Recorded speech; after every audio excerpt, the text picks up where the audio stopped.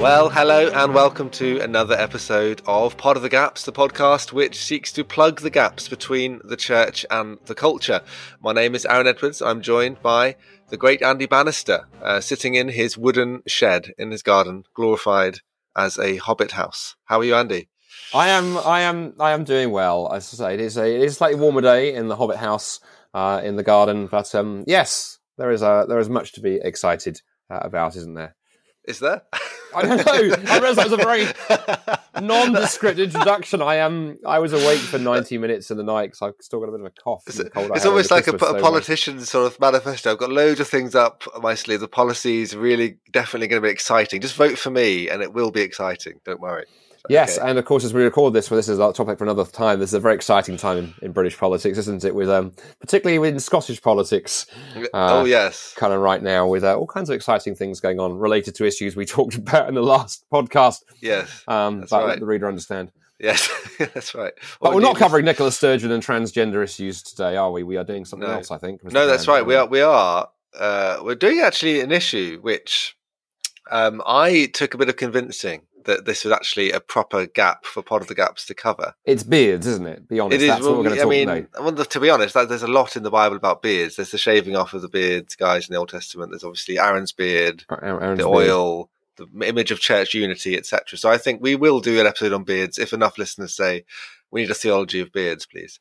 But we're not doing beards. We are going to do instead something that does cause a lot of division in culture. The reason I wasn't sure is because I'm not sure Christians ought to or know they ought to have a particular view on this. So it's a bit of a few steps removed. And we're kind of asking about, talking about kind of government policy per se, but it is immigration. Okay, so it is controversial because it does raise issues. I think it is good that we're doing it, but I kind of was reticent at first, just thinking, well, is this actually a kind of thing that Christians need to have a very strong opinion on? But because it tends to kind of, for want of a better analogy, it comes in on a boat of some. I see what you did there. Yeah, you see that. I see what you did there. I've been spending too much time with you.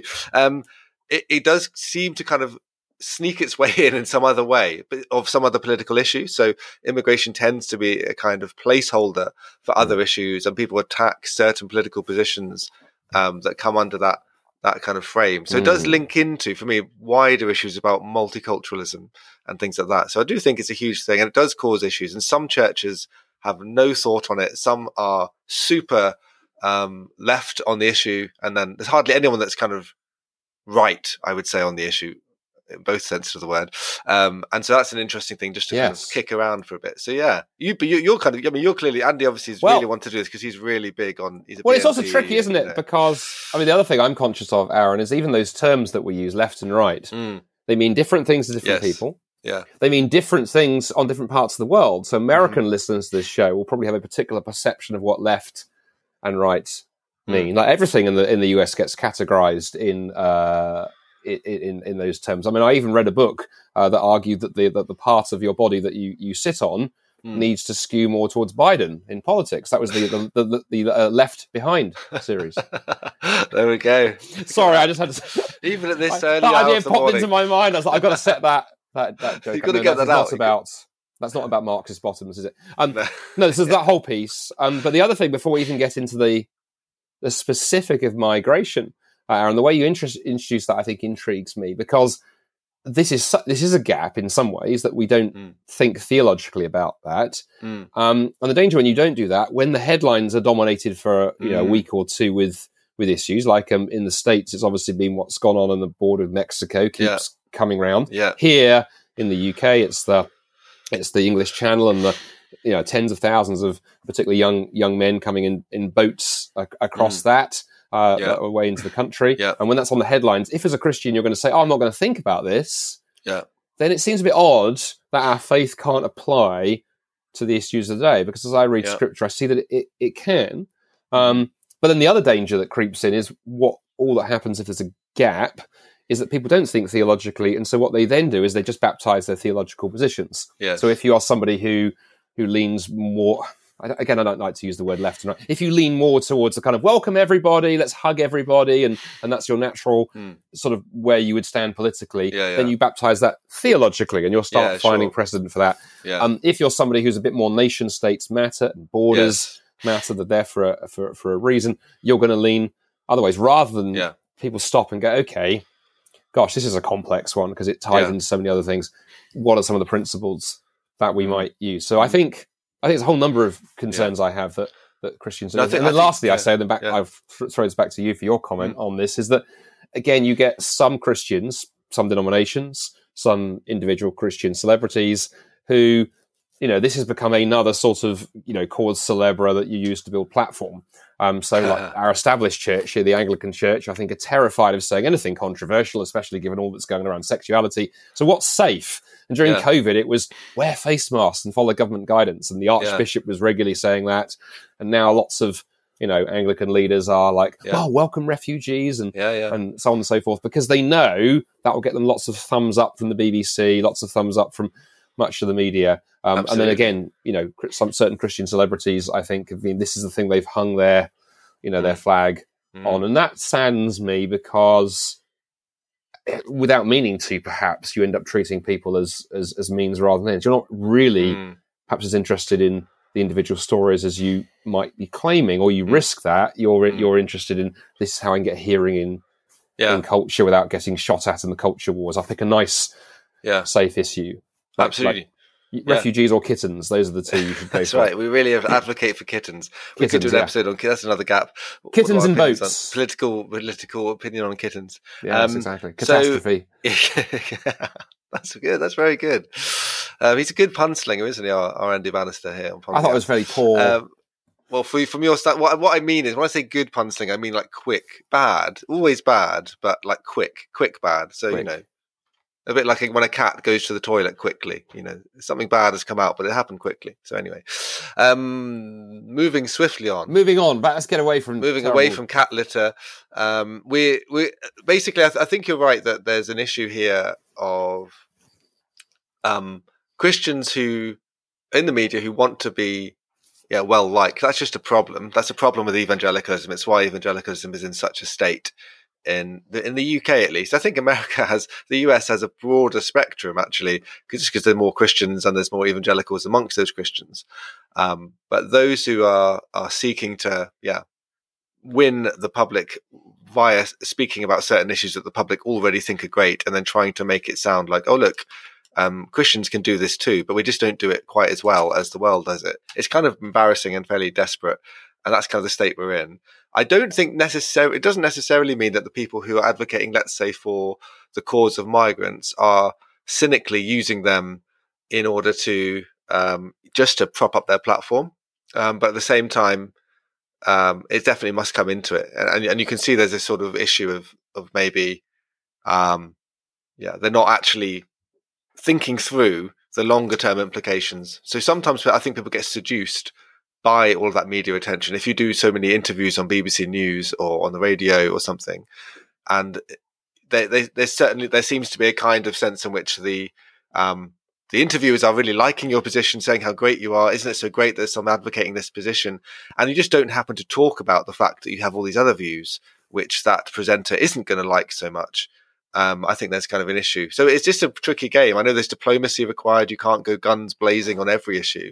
But this would be one of those where I'm slightly dubious, as you say, about intentions or motivations, even if they're sort of so far below the surface that the person hasn't quite realised that they've made their name by speaking about safe issues, basically. Yeah, and I think it's just worth teasing that out slightly before we perhaps dig into some of the specific sort of issues around migration as an example, Aaron. I mean, I was sort of direct in what I said earlier, but I have some kind of sympathy, because if you appear, if you're a Christian personality or a bishop or whatever, and you appear on BBC or whatever it is, and talk about migration, because you care about that and you tweeted some things. Now you've got a question here in your mind, don't you? In the back of your head is going to be the thought: if I mention the word Jesus too strongly, or anything gospel related. If I said, for example, something like, and one of the great opportunities in welcoming refugees is a wonderful opportunity to share the love of Christ with them, there's a danger, isn't there? The host might go, hang on, are you saying as a Christian that you think Muslims need to change their faith? It's the truth. There's a whole can of worms. I mean, it's only 8 a.m. in the morning. You've only had one cup of coffee. If you don't do that at all, if you just say, yeah, we should look after people and care for people and open food banks and welcome people in, I mean, no one really, unless you've got a right-wing frothing-the-mouth journalist, is going to turn around and go, oh, you're insane? They're going to go, that's wonderful. Isn't that fantastic? And you feel good, you feel affirmed, and and the adrenaline needle has not even entered the orange zone, let alone the red zone. Or, I mean, heaven forbid, you mentioned Jesus and the church, even the word church, if you're not careful, and someone says, oh, you only mentioned church while you're here. Let's talk about, the same sex stuff. And I think one of the examples of this par excellence for me, it wasn't the migration issue, but Rob Bell, everyone's favourite Orthodox theologian, Rob Bell, who is now sort of, skipping through the strange pastures of goodness knows what theology. But when he was not quite as odd, theologically, I think it was when Love Wins came out, when that book came out, he did a media interview with Martin Bashir, very well-known journalist, now slightly well-known for more controversial things, because he was involved in manipulating some of the famous Princess Diana interview when he was a young journalist. But later on in life, he interviews Rob Bell. And so Rob obviously goes on to Martin's show thinking it's going to be great. We're going to talk about my book, which is all about love, and love is wonderful. Everyone likes love. Don't they? Love and kittens and cake. And Martin... Welcome to kittens. Welcome to kittens. And Martin opens the interview after the, thank you for being on the show. Is like, oh, so right. Rob, you're a Christian pastor. You believe in a God who is good and all-powerful. Well, what about the horrendous suffering in the world? And there's some, natural disaster on the page. Well, where was God in that? And you could just see Rob look like a kitten in the headlights. Actually, they run a deer in the headlights. No the idea. Kittens keep coming back. Utter terror. Yeah. And just totally mangles it. Even though that's like Theology 101. You cannot have gone through theological training to be a pastor without having done something around the issue of suffering, because you'll be dealing with people who are. And I thought that was the textbook example of someone who's gone on, has only ever met sympathetic media to this point. Everyone's gone, oh, it's wonderful, you're a liberal pastor, we love those. And he'd met Martin, who had a bit more teeth. And so on this issue, then, I can understand why, people who get on the media to talk about it don't bring the Jesus piece in. So the first thing I would say is Christians, we have to connect it not just to hospitality. We've got to connect it to the gospel. When we welcome people, it is to show Christ to them. The gospel says this. Jesus said, when you give someone a cup of water in the name of Christ. So, to me, the absolute ground level for mission is whatever you're going to do in terms of welcoming refugees and strangers and aliens, do it in the name of Christ. Make sure they know why you're doing it. Yeah. And in fairness, I'm sure people try to say that they're doing that. So those who are advocating on the, let's say, politically left, welcome everyone kind of side of the migrant crises, the Christians are trying to say this is what Jesus would do when he says, welcome the stranger, etc. And the Good Samaritan, etc.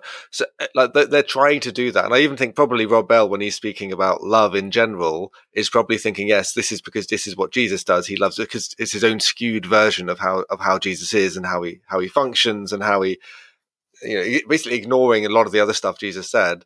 And probably he had actually come across some challenging views that came against him many times in his life, but he probably thought, because I'm in a so-called secular context on the media, I'm not going to get some hardball questions here. And Martin Bashir happened to be a Christian who was asking him things from a more orthodox perspective. So it was kind of interesting to see that kind of blow up. But I guess, maybe listeners might be thinking, well, they're talking about people who hold views on immigration, tiptoeing around it like good politicians. But what about the actual issue itself? So how do we get into what we think about it? And obviously our own experience of this, observing this issue politically, and maybe even experiencing it in some of our communities, will be from a UK perspective. As you mentioned, Andy, this is a problem right across the Western world in many different ways and has different forms. But in a way, it takes the same sort of logic. It's the same political logic that sets in. It tends to be the people who are politically on the right who are arguing for protection of their culture, protection of their borders, and concern for the economy. And it tends to be those who are on the further left politically And then probably theologically as well, if we're extending that to the church, to those who say, let's just welcome everyone, and that should be our modus operandi, and then we'll sort it out. And I don't even, obviously, I'm sure there's people who are on the left who are like, so, no, we're not saying welcome everyone per se without proper checks, etc. We just think there should be an attitude or a posture of compassion. And then the Christians go, well, isn't that what Jesus cares about anyway? Shouldn't we be saying that's a great thing? And isn't it interesting that the West has been influenced by Christianity? Therefore, we have this compassion mantra. And that's why the people are kind of coming this way, because they think, well, those guys will let me in. So how do we sort of deal with that tricky area, especially when, if you have a view that is politically right, it does tend to be, you must be kind of a bad person if you care about, I mean, even the phrase immigration, if you're in a conversation and you brought up the problem of immigration, if you overheard someone having that conversation, quite often you wonder, oh, is that person a kind of alt-right, kind of mean-spirited person, which doesn't seem right, does it? When you look at the issue politically, it's just like logical sense that you can't have. It amuses me. One of the reasons I smile at that as well, Aaron, is I mean, obviously the whole left-right thing. We touched on briefly at the top of the show. I find fascinating. I'm not even sure where I am, but personally on that, in my own sort of journey through things, I have literally voted for all the mainstream political parties here, the three main ones in my time. I'm the classic floating voter. I've been a member of both the Conservative Party and the Labour Party in my time. So I'm a real classic, in the middle, ping-ponging somewhere. Yeah, somewhere left or right around. You haven't quite gone as far as going far left or far. You could go. I know. I haven't gone far either. Far left, way. Far right would be fun. And now, of course, for those of us in the centre, who on earth we vote for? And of course, I always like to be cheeky and go. I also reflect that I'm married to a child of immigrants. My wife's mother was Swedish, so came over here. And that was within European stuff, but still, an immigrant. And then I also laugh at the person I know who's the strongest language I know among my sort of wider circle of acquaintances on immigration is a second-generation Pakistani immigrant who lives in London. Right. And his critique, and it was interesting the first time I heard this when he said something, and I remember going, "What?" And he went, "Well, because," he said, "my concern is my parents' generation who came here in the 50s. They came here and they worked really hard. They didn't just turn up and expect freebies and handouts. And it was not easy. They had to work hard. There was poverty. There was much more racism. It was tough. Yeah. They worked really hard." And he said, I've had to work really hard. He'd be the first of his sort of family group who went to university and stuff. And he said, my frustration now, the part of London I live, you've got this sort of more the newer wave coming over and stuff, who he said, to him as a Pakistani, don't give that impression they're there to do that same journey, but really to get what they can. Now, I find myself pushing back on him and going, "Hey, whoa, Tariq, that's a little bit." So, but it's interesting. So the perception that you have to be white and a right winger. Yeah. When I don't know who he votes for. I suspect he probably does vote Conservative. But there you go. You have a second generation Pakistani. So it shows that the issues are more complicated. And I suppose the reason I think the immigration issue, more broadly, people struggle with it, Aaron, is it is an issue where there isn't an easy answer. Some issues, I think there are. I think things like the transgender and the gay marriage stuff, people may not like what the answer is, but I think there are some actually much clearer answers. It's morally straightforward, isn't it? That's the morally straightforward. Here it's the balance, right, of going, we are commanded to welcome the stranger and the alien and the refugee as Christians. Jesus was a refugee. Some of our friend, our mutual sort of friend, acquaintance, Krish Kandia, who's done a lot of work on this as a Christian. He's done some interviews on BBC, hasn't he? Yeah, and stuff. He would push all those lines. He was in the Church Times recently, and I'd agree with all of them.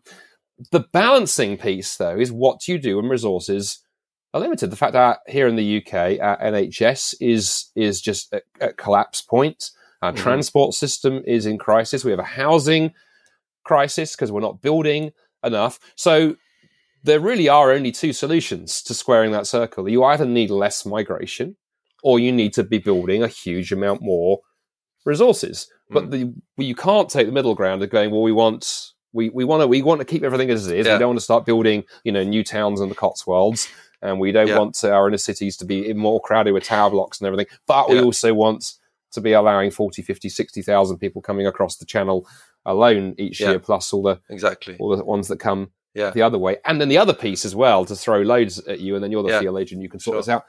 The other nagging doubt I've had growing for some years is that, and again, I'll be very careful here, because not everyone who's on the migration issue would be in this position. But migration can become what I call a hashtag justice issue. Yeah, exactly. You can tweet about it and retweet people about it, and put a sticker on the back of the car, and maybe even give a few quid once a month to, I don't know, whatever charity is working in your chosen area. But you doesn't have to do anything. On the other hand, round the corner from where you live may well be a homelessness problem. Your city may have a big drugs problem. People sleeping rough, real poverty, food banks and not enough staff, and all this right under your nose. And I sometimes think those are the unsexy areas of poverty, because you're not going to get thousands of retweets if you go and drop a few cans off at the local food bank. But if you phrase the right thing, poking fun at the government and how heartless they are, that can get you lots of traction. It's really easy. How do we make sure that we help the people nearer to us? And I actually think we have a duty to them, Aaron. First, I do think there's concentric circles of care. Our responsibility begins with our own family and our kids, and then it moves outwards. And yes, it includes migration and further flung parts of the world. But our primary duties are perhaps earlier down those layers of circles. And it's interesting. I don't know I'm doing a circle action on the screen because we're only recording the audio, but there we are. And they're also not even circles. You're doing a kind of, horizontally it goes wide, like a lens that kind of expands left and right. You're expanding the Overton window. You're becoming more extreme, Andy. You're going left and right simultaneously. You're going to vote for the English Defence League, and I don't know who's the far. Oh, the Green Party maybe on the furthest left. Are they the furthest left? I was going to say earlier. You mentioned something about trans. I thought when you said the transport issue. I thought you were referring to trans. So I was like, then I thought this is the kind of pun Andy would make: a transport. A transport issue. There's not enough fortified red wine for people who identify as different gender. Exactly. Or it's like a kind of a port where you're trying to kind of people are coming in who are trans. How can we get more trans people into the country? And the funny thing that does actually link is that one of the issues that people have raised about the asylum seeker process. So we have. Let me see where the stat is. It's something like 127,000 unresolved cases of asylum in the UK. That's a lot of people kind of milling around who aren't allowed legally to work for 12 months while they're here. And so a significant amount of cases, well over 100,000, that are not resolved within the first 6 months. So you've got 6 months at least of guys, just mostly young men, just milling around. And of course, there's dangers of people getting involved in kind of underground crime. That isn't just like a slur that people make up. That is actually a thing. And so what's the likelihood that you are going to be more likely, if you are a virtuous young man from Albania who's come in and may have the best intentions in the world of fleeing, well, not really fleeing a crisis because you've nothing horrendous going on in Albania compared to other nations, but nonetheless coming here for a kind of a better life and maybe to contribute to the economy and society, you're likely to, if you're milling around for that amount of time, kind of get in with some kind of unhelpful crowds if you weren't in one already when you came. Aside from the fact that the whole process of them arriving here is itself illegal. So there's all this issue. And one of the issues that happens when people kind of face the bureaucracy of like the different levels of kind of process and investigation. I've spoken to asylum seekers. Our church does quite a lot at reaching asylum seekers. We have them coming in and out of various church programs. We do have meals for them and things like that. And, going on walks with groups of them and stuff. It's really good to kind of chat to them. And you never quite know where they're at. Some are perfectly happy to talk about their like illegal activity. I don't know if they're just, these are Christians, they don't mind about this stuff. I don't know what it is, but it's interesting. Others are kind of, you're really always trying to guess the motivation. Sometimes the language isn't quite up and that you're speaking broken English, but it's really interesting to see how some of them try to game the system to make it go longer. Some of them are just trying to get through the system and the system is causing them loads of problems. But the worst thing I've heard is that some people can be rejected and they're kind of up for deportation. And then they can say, oh, actually, I'm trans. And if I go back to my home country. So there are loopholes of like, if you say you're trans or if you say you're gay, then you can legitimately say, well, back home, I'll be a victim of transphobia or homophobia. Whereas in this lovely, wonderful, kitten stroking rainbow land of the UK, I'll be accepted. And so therefore there becomes a moral issue for the UK society to go, okay, wow, we can't send this person back. And then what if they got attacked in their home nation. So suddenly there's this kind of heartstring issue, which could be a genuine issue, if this is a genuine problem. But that there's also people who know how to game the system. They're telling each other this, and that's an issue. So so maybe the idea of a transport is not such a bizarre thing in the end. So it's a strange thing, isn't it? Because those kind of issues do come in. So these issues we think, that's what I was saying earlier. This issue kind of carries other issues with it. It's connected to the other issues we see in our multicultural society. Well, you mentioned multiculturalism there. You see, one of the things that I think also ties into the immigration issue, we did touch on this at the start, is the whole multicultural piece. And there's two things there that maybe more than two things, but two things that immediately I think are worth batting around for a few minutes, Aaron. The first is that, and I saw this when I lived in Canada, it was where I first noticed this. And actually, when I left Canada in 2016, it was beginning to be talked a bit more in the wider press, not just one branch of the press, which is that immigration, you tend to be bringing, not exclusively, but you tend to be bringing much more conservative people into your country. So this country, we have lots of Muslims, lots of folks from Eastern Europe, and so on, and much more traditional societies. And you get there's very strange, therefore, sort of incongruity that voices, particularly in the media, you notice this, like something like The Guardian here, our most left-wing, mainstream British newspaper, which should be absolutely it would be woke central for all the sexuality and other kind of issues, but they're also very, very pro, migration. I'm not sure it's fair to characterize them as they want, no borders and totally uncontrolled. But if you look at what happens, the people coming across those borders and through migration would look at those other issues there and go, what on earth are you thinking about? Now, we've seen the same in the US, of course.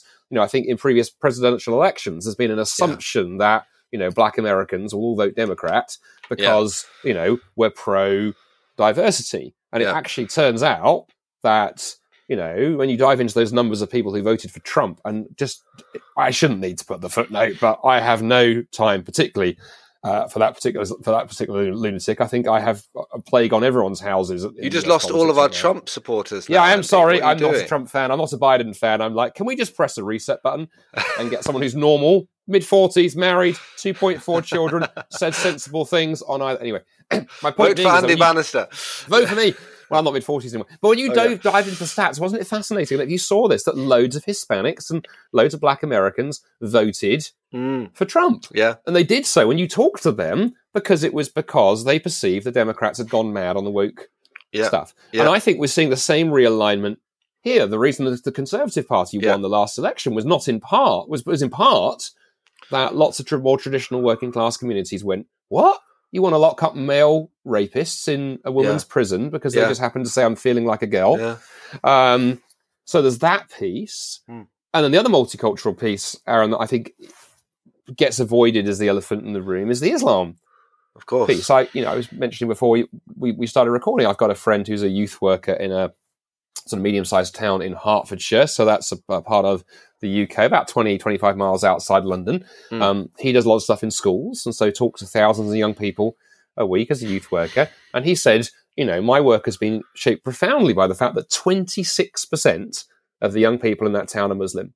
And of those Muslims in the schools, probably a good 10, 15% are not radicalized because they're not that politically extremist, but they're theological extremists. So they're overdosing on Zakir Naik, and he's a very loudmouth, very anti-Christian Muslim apologist. So it's in RE classes. He said the stuff you get heckled with, and the poor Christian kids haven't got a clue how to respond to this. The teachers haven't. And he said, and so there's been no thought given as to how when you allow 25%, 26% of a demographic to become Muslim, that there'd be no knock-on effects. I do ministry from time to time in Tower Hamlets in London, one of the most Muslim parts of London. The amount of Muslim migration has changed things profoundly. Now, people listening to this, don't hear me wrong. I love engaging with Muslims. I lean more to seeing this as an opportunity. But my frustration is that voices in the church who are pro-migration are not talking about, if we are going to say we need lots of migration and we need to be a very welcoming country, then I would love to see those voices. I'd love to see, I'm going to name Krish Kandir. Krish is a good guy, But I'd love to see Christians go, right, and with this goes not just hospitality, with this goes our churches need to be training people in mission. We need to be training people in Islam. We need to be teaching people how to reach this community for Christ, and it's going to need work because it's a cross-cultural mission field right here in our town. No one does that. And instead, I think you see a lot of the larger established churches are just talking about the issues that were issues 40 years ago.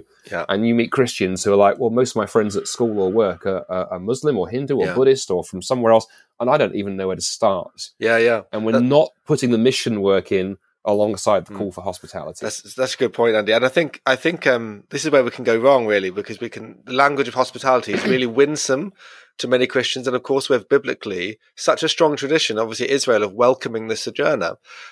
So though Israel has a really defined national status and actually kind of laws and kind of exhortations against intermarriage even with non-Israelites, and going after the gods of other nations, that kind of thing. There's a really close kind of control of this, but there's also that love and welcoming of the sojourner, recognizing that you were once sojourners.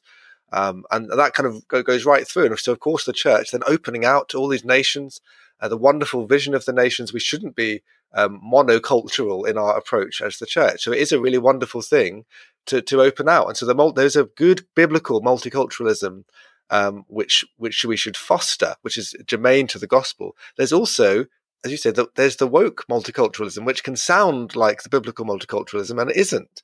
And it can basically make people feel that they must be bigots if they care about anything in their own culture and want to sort of protect it in any way. And it's a really hard challenge. That's why you say it's a really thorny issue, because it might seem like a clear moral issue. Welcoming people is a clear moral issue. Welcoming those who are in need is a clear moral issue. It shouldn't be hard for a Christian to go, I should help this person. But when we're talking about advising the government on policy, or whether or not we should lobby the government to change how they go about it, it's the how that's the problem. And there's also moral issues on whether letting people into your country under illegal purposes is a good idea or not. Is that a clear moral issue, that you just let people pay $3,500 to some bad human trafficker to send them across the channel, and they might die on the way there or whatever, or pay some guy to put them in the back of a lorry? These are significant issues that people just don't really even think about. So even thinking about the American situation with Trump, even if our Trump listeners have now, turned off, the many thousands, they've all turned off. They've all gone. But the whole thing, I often thought, we're looking at it kind of almost a little bit. This is a bit mean for American listeners, because you're kind of really going through the political issues personally. But sometimes in the UK, it was almost like entertainment, because you're kind of like, this is crazy. There's the kind of Republican nominee who then becomes the presidential nominee, and then the president who'd been saying all the way along, I'm going to build a wall, and Mexico is going to pay for it. And we're just like, this just seems outlandish and bizarre. And of course, easy to laugh at. But then actually, when I thought about it a bit more, I thought, okay, it does sound a bit mean to build a wall, right? And does seem maybe even economically not a great idea. But what else? What do you want? You already have border controls there. Like, do you want to protect the borders of your nation against people who would come in illegally or not? So it's like, should you just literally get rid of all the controls and go, let's just have anyone come in and out? Because otherwise we'll seem really mean if we really want to keep people out. We do want to keep people, everyone wants to keep certain people out of their nation. I literally don't believe people if they say, or they haven't thought about it enough, if they literally think that everyone should be welcomed in any way under any circumstances. Clearly that's not what, or anti-immigration people are saying, but it's this element of the logic to it of just, let's just put this big Christian welcome everyone hospitality banner up, probably rainbow coloured, and then nothing else matters about the specifics. So obviously you do need to have these controls, and the people, obviously there are nuanced positions who are trying to say, oh yeah, of course we're going to send away the really bad guys, and we're just going to try and work out who they are. It will only take 3 years or something for us to work it out, and it will cost £13,500 a year of the public money per head to actually work that out, if we even get there in the end. So many people have been saying, the system is maybe broken, maybe there's something that needs to be reformed. And so Christians responding to it, it's not an easy thing. So as you say, Andy, there's the multicultural thing, and then there's also the mission thing, which I think, it's easy for the likes of Christian and I to talk about mission probably in that hospitality general sense. But really it would be great to talk about it evangelistically. That would make me trust some of these voices a bit more. If they're saying, I'd really love to convert some Muslims, it'd be really great. So again, like I mentioned, our church does some really good missional stuff where we're welcoming, doing welcome boxes for asylum seekers, non-discriminating. So they're here now. So like whatever your view on immigration, whether they should have gotten through anyway, like whether there should be tighter controls or not, once they're here, churches do have a responsibility not to be like Gestapo-esque, presumably, just go, right, let me just get you. They're in the system in some way. They're not kind of illegal, because our government have made mistakes in making laws that allow them to stay under circumstances that are not great, whether it's bureaucratic or overly lenient or whatever. They're here. So like you need to then be a Christian and welcome them. So they come into your sphere, and you can do all you can to help them and actually evangelize them as well, because we do see people come through. If you are trying to show that olive branch and the love of Christ, you can hold that really lovely, welcoming, hospitable, compassionate view whilst holding a strong view critiquing the system. I know that that'd be quite a hard conversation to have. If you literally imagine if you're campaigning against immigration on a Saturday, and then on a Sunday you're then having this conversation. Oh, it's so great to have you, because it is great to have you. You're a person, and you're made in the image of God. We love you, and we want you to come and meet Christ. We also don't think it's a great thing societally, and longer term, it's going to have worse effects. So the final thing I'll just say, I'm going to pass back to you. The kind of reason the people on the right speak out about this, the people who vote Brexit, hardline, really don't like immigration, it's because they're worried about the long-term implications for their children, for their society, because they think, well, they're saying, if you look at history 50 years ago, that's what people were saying would happen. These kind of changes would happen. We had that famous speech by, what's his name? Enoch Powell, who kind of, got in massive trouble for saying, in so many 20 years time, this is going to be, he said some actually racist things, I think, or at least parroted racist things that someone else was saying. So it was a bit of a problem for a politician to do that.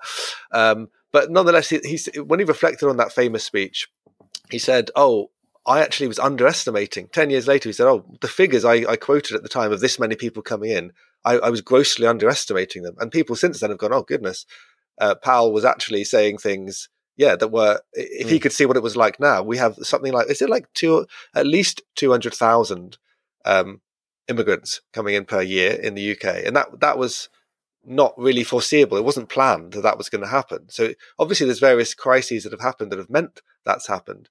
But I just think that, it's thinking longer term. And so many politicians go, I don't want to get in trouble for feeling like a mean person, so I'm going to just kick this down the curb for another generation to deal with. And I think that's a bit of an issue, because longer term, it does affect societies. So what kind of society do we want? Are we even thinking about it? Yeah.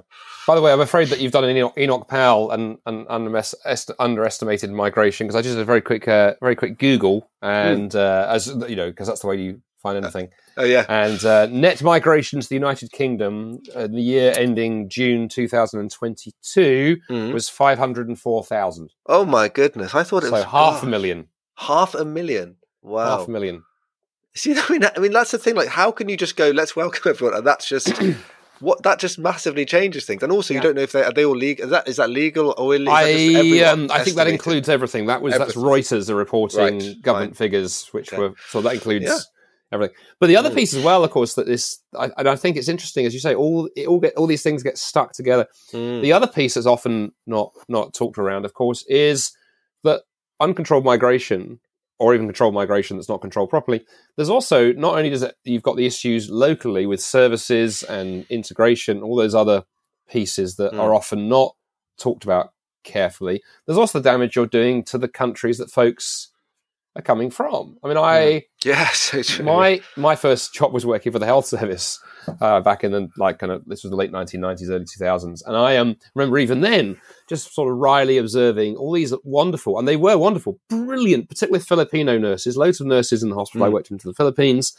and we had lots of medical staff from other parts of the world. But I remember it occurring to me then, going, well, hang on just a moment, is it right that we're taking the brightest and the best out of those countries so that their services therefore struggle? And if you listen carefully, you often will hear some of those countries, other parts of the world, do actually protest about the fact that the West is basically strip mining.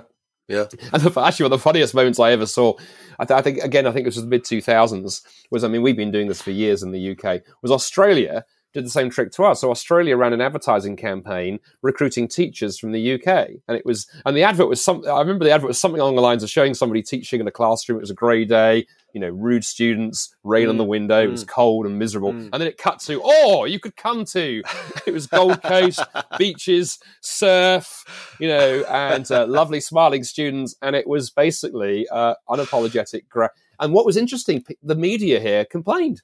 Yeah. I think the government complained. Yeah. The media was saying it's totally unfair. And then I remember thinking, but hang on, we've been the same for a long time. We just don't like it when it's done to us. But there is that. This is, I think, the issue with one of the issues as we get into our last 5 minutes around migration. We as Christians and the society as well, but Christians should surely know better. We don't like complexity. No. And to really solve the migration issue, we are going to have to do some really tough work. We have to make some tough choices and some unpopular choices. We're going to have to roll our sleeves up and get working with countries in difficult parts of the world and go, okay, how can we help? How can we work with Albania so that, on that end of things, we are not seeing tens of thousands of young men, decide that they want to head towards the boats. Now, there's only a degree to which you could do that, but that's a much harder discussion. How can we make the moral decision to go, okay, we could take lots of Filipino nurses or nurses from other parts of the world because our health service needs nurses, or we could go, you know what, we're not going to do that because that is robbing somebody else's healthcare system to support ours just because we're a rich Western country, and we're going to live with the consequences of figuring out how to train more. Those are big pieces, and it's much easier simply to tweet, Christians should show hospitality to and welcome refugees. In one sense, that's not wrong, but it's so simplistic.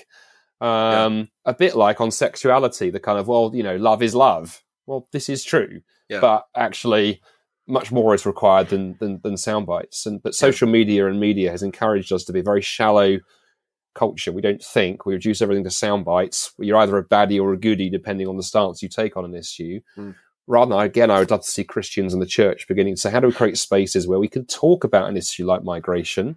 And as long as you're not saying something ludicrously, outrageous and inciting violence or something, we can go, let's sit around and talk around the table together and figure these issues out. I think there's a space in society right now, if the church took it missionally, to try and create a space where we can have big conversations about these things with respect and welcome, in fact, in the name of Christ. That's a really good point, Andy. Just, Well, I made it. Of course it's a good point. That's why you should vote for Andy Bannister. Vote for Andy Bannister. Yes. Now. Actually, no, thank you. The Bannister Party, the pun party. No, I think just to close in, I think that's a really good point to get it back to even the issue of love, because I think that's the key word. That is, Christians have a unique perspective on love, don't we? And that's always been the case. That's what the heart of the gospel is. It's impacted culture, and it's also the most co-opted and abused word today in the same-sex marriage debates. Include everyone, regardless of the implications. Just affirm gay marriage, and everything's fine. It's similar to immigration. Affirm and accept everyone or welcome everyone. If you don't, you must be a bad person. You must not be loving, as you've pointed out. There's a wider issues about what love means beyond your own nation, beyond those situations. And also it can just be very naive to assume that not only that everyone's story is great and they're going to be great for the society, but it's definitely not great for their society they're leaving. I saw a documentary, interviewing Albanian fathers even saying that my children have left. Even leaders of football teams saying we don't have an under-19s team anymore because all the young men feel at that age, they feel like they need to go. And that's not good for us. And so you're right, there's wider issues of what love means. And Christians, if they're going to kind of wrestle with this issue, avoiding the dangers of the extremist views, which are often dehumanizing of migrants, how can Christians actually have a kind of wiser approach here, which is able to have a strong line for the good of society, for the good of our loving our neighbor, for the good of our society here and societies abroad, that we can really recapture what love is and show that to the world, welcoming migrants whilst also challenging the ways that some of these policies are not going to be good for our society and for people longer term. So there we are. Immigration, done. We've sorted it. Andy, you're muted, so you're talking at me. And that's a great place. That's prophetic. That's prophetic. That was prophetic. That was teach me to hit the meat better. And that's a great place, I think, to bring it to an end. And the really good news as well, Aaron, that we should tell people is that no kittens were harmed in the making of this episode. That is true. Well, I can't see everything on your screen, so it's possible you were harming a kitten at some point, and I didn't know. But at least I can confirm that from what I've seen, Andy didn't hurt a kitten, and I presume I didn't from his view, unless there's one hiding in my beard sometime. Indeed, somewhere. It could well be. Well, anyway, we have been Pod of the Gaps. That's been Aaron's beard. And yes, I hope you found it helpful and stimulating. And if you want to write angry letters, you can direct them to Cliff College, and where Aaron and he will happily receive them, especially the ones written in crayon. But otherwise, we'll be back. Of course. So that's too. We'll be back in a couple of weeks' time for another episode, another tough issue. So thanks for listening. Goodbye from me. Farewell.